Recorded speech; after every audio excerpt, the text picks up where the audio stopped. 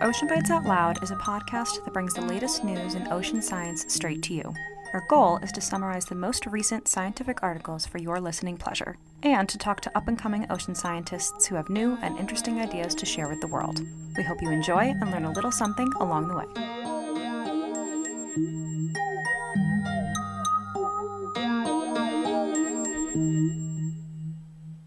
So, hello everyone. Welcome back to our show.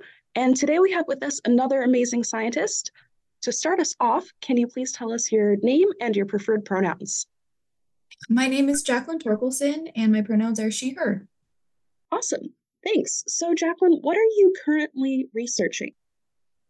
So, in the simplest of terms, I study the chemistry of sand, which basically means that I play with sand for my current work. It's not as fun as it sounds, but it's still very exciting. So, instead of building sand castles or something like that, I take sand and I look at the chemistry of it. So, I'm trying to figure out the lipids. So, when I say lipids, I mean things like sterols. The most common one that most people know is like cholesterol and fatty acids. So, like the omega-3 fatty acids that a lot of people take as a vitamin. I look for those kinds of things in sand, and you can actually use those to figure out where the different organic matter within the sand originated from. And it can also be used as nutrients for different organisms as well. Wow, that sounds super cool. What's a fun fact that you've learned throughout the time of your research that has just blown your mind? So for me, the biggest thing is the amount of lipids within sand. Like normally when you look at sand, you just think, oh, well, it's probably just made of whatever bedrock it is. But it's kind of crazy what can end up in there. So I study coral reefs mostly, but you can see things that come all the way from the coast. You can see lipids that come from mangroves, like a couple of miles out on coral reefs, which is really interesting. Another thing that's kind of crazy is that a lot of the recycled organic matter comes from zooplankton poop. So, zooplankton being those little organisms that float up and down, eat a bunch of other little organisms, but they repackage it and then they actually help it get to the bottom of where I study the ocean, which is really big in the open ocean as well, but it's super important for coral reefs too. Wow, that's kind of amazing because, when I think about sand, we're just at the beach and it's just there. It's kind of like crushed up rocks, but there's all these different components to it, right? Yeah. And another interesting thing too is a lot of the sand that you see on the beach has been pooped out by not only zooplankton, but parrotfish. So parrotfish got their name because they have big beaks and they go and they actually chomp on coral and then they poop out the coral skeleton as sand. So the sand that you're stepping on and you're making sandcastles with has probably been through a couple digestive systems. Wow, that's crazy to think about. So, all the stuff about sand sounds really awesome, but what I'm wondering is how did you get interested in studying sand? Did you just wake up one day and say, oh, the sand on the beach, I need to know more about it? Or did something lead you there? So it's a little bit of a convoluted story, but essentially, I started as a chemist and I originally studied water on the Navajo Nation in the Southwest.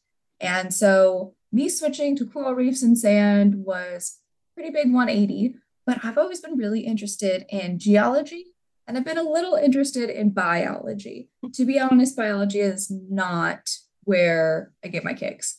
But what I'm studying now is biogeochemistry, which I like to joke is putting as many science words together in one word to make it sound fancier. And so I wanted to study coral reefs, but it's really hard to study coral reefs, especially when you're located in central New York, like I am. And trying to get those permits to study an endangered species and take those samples, also very hard, especially during a pandemic. So for me, it was a lot easier to just get sand samples and it ended up being really interesting. And it's something that I wasn't originally thinking about, but it's something that I'm really happy to study. That's really cool. So, it sounds like you've been able to combine a lot of your passions into what you're currently working on. Yeah, definitely. And I originally got interested in the ocean when I was in sixth grade. So I grew up in Arizona a little bit, Minnesota a little bit, nowhere near the ocean. But in sixth grade, we had a guest speaker come in who studied sea turtles. And so from like sixth grade until like mid high school, I was like, I'm gonna save the sea turtles until I realized that I wasn't that big into biology. So Yeah. I was like, all right, what can I do with chemistry to study the ocean? And that's where these little compounds that you don't normally think about, you realize how big of an impact that they have on everything around us, which I think is really cool. Yeah. I mean, it's, something I don't think a lot of people think about. We're just walking on sand and everything, but it really influences a lot of the processes that we see in the ocean, right? Yeah, definitely. And when you think about sand, it's not just the little particles of rock, there's other things in there too. And if you've seen, or if you should Google, definitely the pictures of sand, like very, very, like under a microscope, it can be really cool. There's so many other interactions happening there. And even the size of the sand can actually impact the chemistry as well. There's something that in science we call porosity. And so the amount of water that can get in between the sand can actually impact the chemistry as well. Wow, that's wild. It's like the gift that keeps on giving. Exactly. It's one of those things. I feel like sand is like chemistry, where people don't necessarily think about it on a daily basis, but it's something that is so impactful to some of the largest ecosystems in the world, especially because there's a worldwide gravel shortage and like Right. worldwide sand shortage for fill. And so where we think about sand like often as a resource or just going to the beach, but it means so much more than just what we can use it for. Yeah. So something I'm wondering, maybe you have the answer to this, is that when beaches import sand from someplace else, where is that sand coming from? Other beaches? Or are they mining it from like offshore? Do you know anything about that? I'm not completely sure. I know that they have a lot of the times it's not necessarily coming from other beaches, it's coming from deeper areas. And Oh, so there's actually a lot of marine sanctuaries, which essentially a lot of the time the only thing that they limit taking out is sand and gravel. Because just like deep sea mining, that obviously affects everything that lives on the floor of the ocean, can be really, really bad. And so a lot of the times they're just going to these shallower areas and just taking out tons and tons of the sand and then putting it onto beaches. wow. Yeah, because I think that's something that's kind of like a hidden side of sand and beaches, all these beaches that we have in our mind that look really nice. Some of them bring in a lot of sand. And I was like, where does this come from? Yeah, and a lot of the times the sand is also used to build up dunes to try to protect coastlines. And the thing Oh, is that if we had just left the coastlines natural, like if we had left the mangroves or other things like that, then we wouldn't really need to build the dunes to protect the coastlines because there's already natural things that do that for us. But mangroves are known to be stinky because that's where a lot of things, decompose as they get stuck in those protruding roots and they're not as pretty. So we bring in a lot of sand from other places instead. yeah. I guess that's the price of having beaches. Unfortunately, but there's so many beautiful natural beaches too. What's something that motivates you, maybe on a daily basis, maybe throughout your time as a scientist, to do science and do research? Ever since I was little, I was like, I'm gonna make a change in the world and I'm gonna do something to make a difference. And fortunately or unfortunately, as I've gotten older, those goals have gotten slightly smaller but more realistic because when I was younger, I was like, I'm gonna save the sea turtles. And then as I got older, I was like, that's probably unlikely for me to do. Um, but for me, the main thing that keeps me going is if I can do an experiment or if I can publish a paper, if I can do something that pushes conservation forward or helps another scientist be like, oh, that's a good idea. And maybe I can use that to make another project.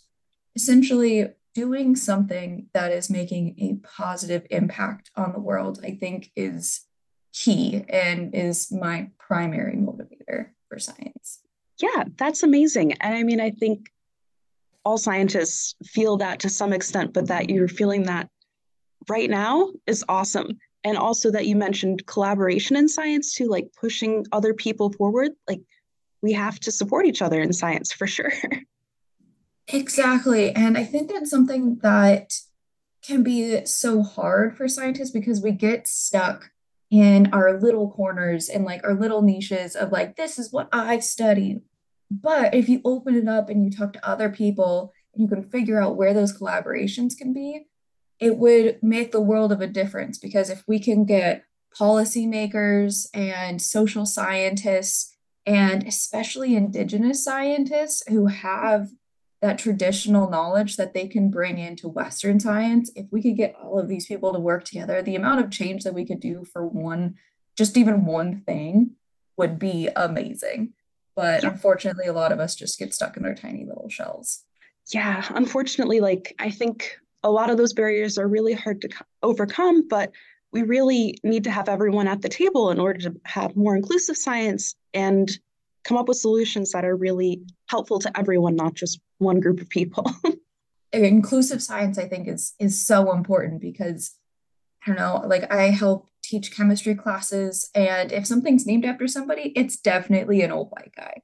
For And so sure. making Yeah. sure that not just the old white guys have the seats at the table because there are so many other perspectives that don't get included. So collaboration is definitely so important. I think we're moving in the right direction, but we still have a long way to go. Yes, we do. That is for sure.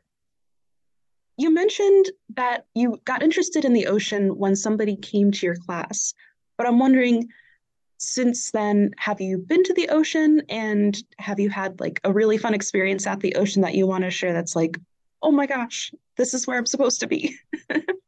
Yeah, so I was able to spend a couple of months in the Florida Keys, which was super awesome. I did an internship down there at Mote Marine Labs, and I was able to collect samples. But for me, I think the biggest experience that comes to mind is when I was in high school. My family and I went to Maui and we went snorkeling for the first time. So this was before I was scuba certified. And that was the first time I had seen a coral reef in person. And I saw, we saw sea turtles and we saw all of these fish. And I just remember like tearing up within my mask of just like, oh my God, this is amazing. Yeah. And just like getting back on the boat and like absolutely losing my mind about how cool it was. And my parents being like, yeah, it was cool. Being like, I feel like you're not as excited about this as I am. And realizing like, oh, like the ocean's exciting for some people, but like, I think this is what I'm supposed to do. Yeah. But it was just one of the coolest things. And I really wish that more people were able to experience that because seeing pictures of coral reefs is one thing, but like seeing them in person in like their prime is amazing. And then also in like the back of my head being like the environmental person of like, they're not like that anymore because I went there like 10 years ago. Yeah. So, that also definitely being sad too. Yeah, it is really sad, but it's just good to encourage people to go see them before they're completely gone because if things keep heading the way they're heading, that's kind of what it's looking like, unfortunately, which is really sad. It is sad, but at the same time, there are, especially if you're scuba certified, it ends up being a little bit easier. But there are certain programs where you can actually go out and help with conservation efforts. And so it's usually like a 1 or 2 day thing where like you do a classroom setting and they teach you how to like apply putty to a coral disease to help prevent the spread of the disease. And then you Whoa. can actually go out with scientists and basically help with that. And you can go up and you can actually get closer to coral than you would if you were just snorkeling. And so it's an integrative experience, which I think is really awesome. And so even if you're not necessarily a scientist or this isn't something you want to pursue as a career, there's something that you can still do to help these areas.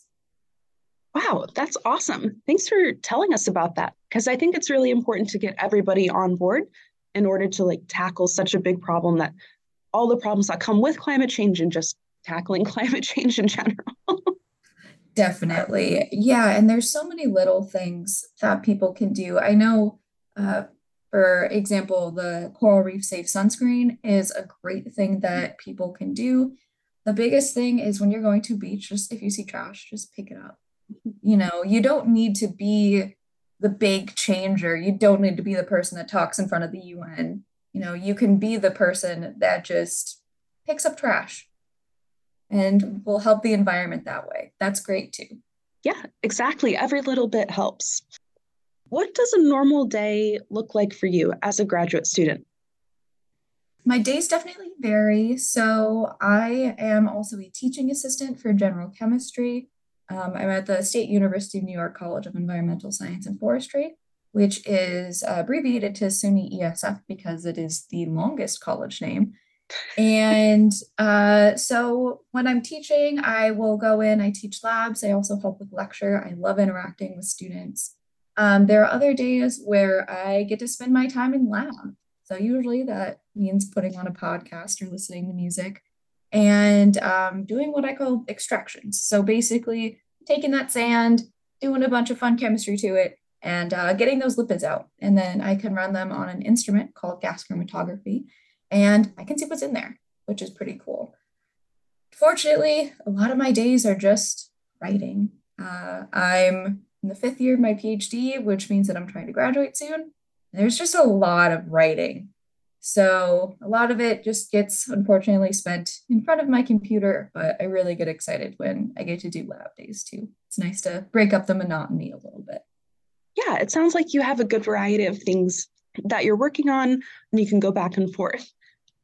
Yeah, that's one thing I really love about doing environmental chemistry because I talk to so many of my other grad students in the department that are chemists and they do lab work.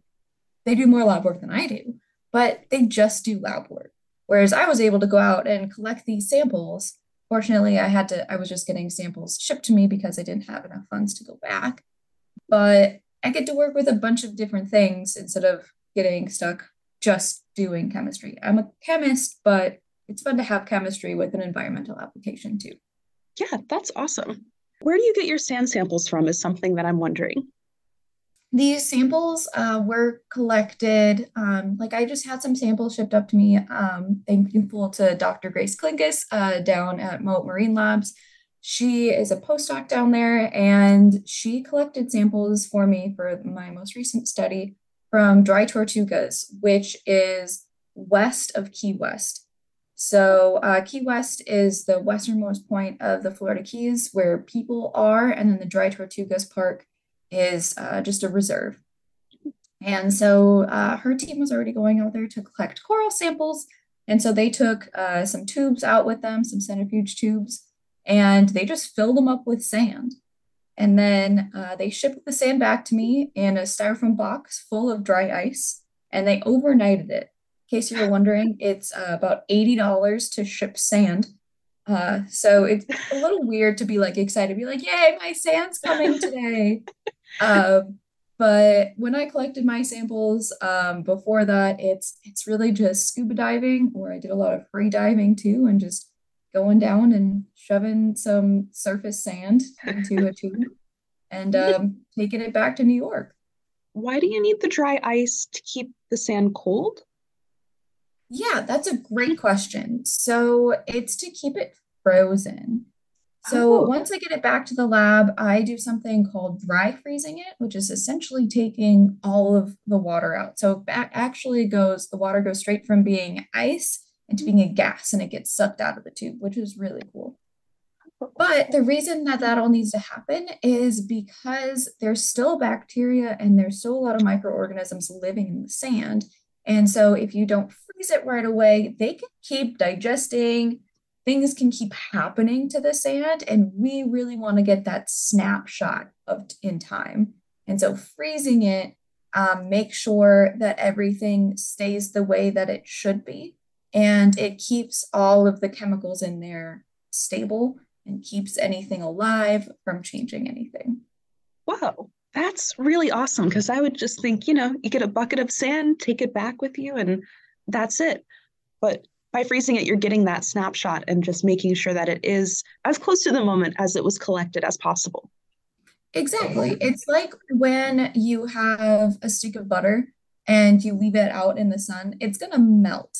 And so that's kind of the same thing. What's happening is like there's some chemical degradation happening within that butter when you leave it in the sun. Butter is a lipid, it's a fat.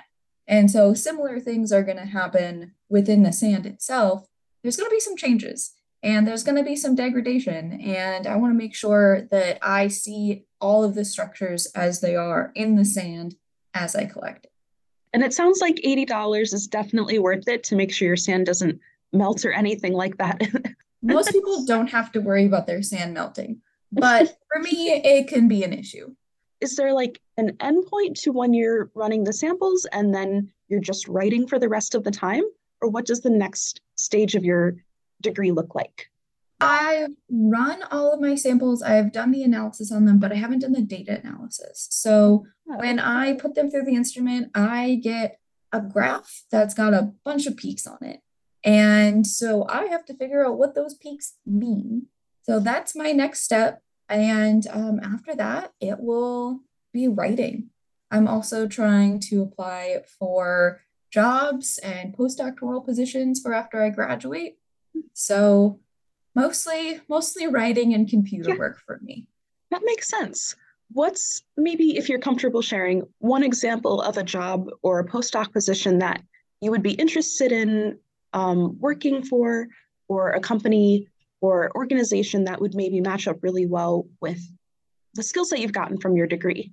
One thing that I'm trying to apply for right now is a postdoctoral position doing some work with One People, One Reef. So One People, One Reef is a nonprofit organization run out of the Federated States of Micronesia. What they do is they help Western scientists and the indigenous scientists, specifically in Ulithi Atoll within Micronesia. And they make sure that there are co-authors of indigenous scientists, that there are citizen scientists that are trained to take samples. So it is a really great collaboration effort between indigenous knowledge and people with Western scientists. And so right now I'm working on applying to do work out there to look at coral disease. When I was an undergrad, I worked with the Navajo Nation and I really loved working with Indigenous communities. There's just so much to learn from them and to just learn from Indigenous communities and to give back to Indigenous communities. It's so important to not only learn that knowledge and take that knowledge, but that's what white people have been doing forever, but making sure that we give back knowledge and we take into account what they want to know and what we can do to help them and whatever it is that they're concerned about. But within the government, there are other jobs that you can do within the EPA to work with local communities as well, which I think is fantastic. So something like that is what I would like to do in the future. Yeah, and it sounds like it's right up your alley, coming full circle back to inclusive and collaborative science, which is awesome. Super excited about. And I agree, like the more that we can include this in the way forward, I think the better it will be for everyone. Definitely making sure that there are so many different voices heard and not just from one group of people from one university or different, like certain universities, I guess, the Ivy Leagues. Yeah, makes sense. Yeah. Throughout your time as a grad student or like even doing science, what's one of the obstacles that you've faced, and follow up, how did you overcome that? I think one of the biggest obstacles for research and also for school in general is my brother and I are first generation college students, and I'm also the first in my family to go to grad school. And I had no idea what I was getting myself into. I'm also the only scientist in the family. While like pursuing research is really interesting, the one thing I didn't realize would be so hard, I guess this isn't exactly science related, but is talking about what I do to my family. Yeah. because they have no idea what's happening. And I didn't realize that that would be difficult compared to talking to my friends that are like, oh, yeah, both my parents have PhDs in science. Yeah. And I can just talk about like, they know what qualifying exams are and they know what it takes to do all of these things. Um, so that's something I wasn't necessarily expecting, but more research focused, I say money. Yeah. And I know that that's like such an answer that most people give, but it's been so hard to find money. Like I Mhm. wanted to go down and collect more samples, but I didn't have the money to get myself to Florida and pay for the flights and, do everything down there. So luckily I had a collaborator that could send the samples to me, but it's kind of sad I couldn't go do it myself. Sure. So money has definitely been a big obstacle, but there's a lot of funding opportunities that you can apply for. The downside is it just takes a lot of time to apply for all of them. Which is unfortunate because a lot of these issues are time sensitive and the allocation of resources to a lot of different places don't always match up with what's needed in order to do good science. Exactly. And a lot of the funding opportunities are so specific. You're like, oh, I think this is really good. And then I'll have like one caveat and be like, oh, it doesn't actually apply to me. Yeah. But it can be, it's definitely a good skill to learn. It's something that I am still learning and probably will continue to learn for the next decade. But I think money has been the biggest obstacle. Yeah, it is definitely an ongoing issue. Yeah. So hopefully, I mean, the grants and the funding opportunities are great, but hopefully there's a way, I don't know if we'll ever convince the government or anyone else that it's worth it to invest in all sorts of different kinds of science. Yeah, we can hope. We can We can hope. hope. Yeah. And we can push for it. I think that's something that scientists we can be more vocal about. And going back to that collaboration thing is talking to policymakers. The Healthy Ocean Coalition actually hosts a ocean advocacy academy, which is for scientists to learn about how to create policy action, which I was able to do last year. It's an Wow. amazing program. And so if there's more programs like that or those kinds of programs get bigger, it could really help scientists advocate for more money and advocate for science and climate change. Yeah. It sounds like an amazing organization, and I'll also link to that in the show notes. To wrap us up today, what's something that you wish you had known before going into research, or if you have advice for people who are thinking about going into grad school or are currently in grad school doing research, what would be something that you would tell them? Just be prepared for the amount of dishes that science requires. I feel like I'm spending a lot of time doing dishes. But in terms of things that I wish I had known, your advisor is so important. So make sure that when you're looking at grad schools, not only do you talk to the advisor, but you talk to past advisees that they've had, current advisees, because while the topic that your advisor studies it has to be important and it has to be interesting to you, the way that you get along with your advisor is so important. My advisor, Dr. Mark Teese, shout out at ESF, is amazing. We get along really well together. And it's just so important to make sure that you vibe well with your advisor because if your advisor and you have very different personalities, if you have different advisee styles, if your advisor has 20 other grad students, there's a chance that they're not going to get those edits back to you very quickly. And so making sure that you think that you'll fit in well to the dynamics of the lab and talking to other people within the lab that have had the same experiences, super important. I didn't necessarily do that, but I got really lucky with my advisor. Yeah, I would agree with you on that statement, and that's really great advice for everyone out there who's thinking about grad school or just continuing on in research. So, finally, what's one thing that you're excited about in the future in either life or just in your research? For life, I just got engaged, so I'm very excited about that. Congrats. Thank you. For research, I'm really excited about so the next paper that I have doing that's all computer work is creating a model, basically create an energy budget for coral and sediment.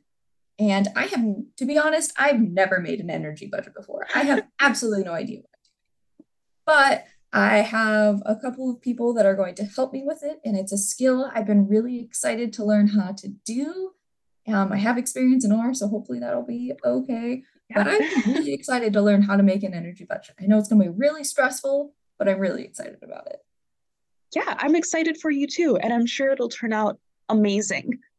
Thank you, Jaclyn, for being here today. It was awesome talking to you, and I wish you the best in your research. Thank you very much. You too. Thanks.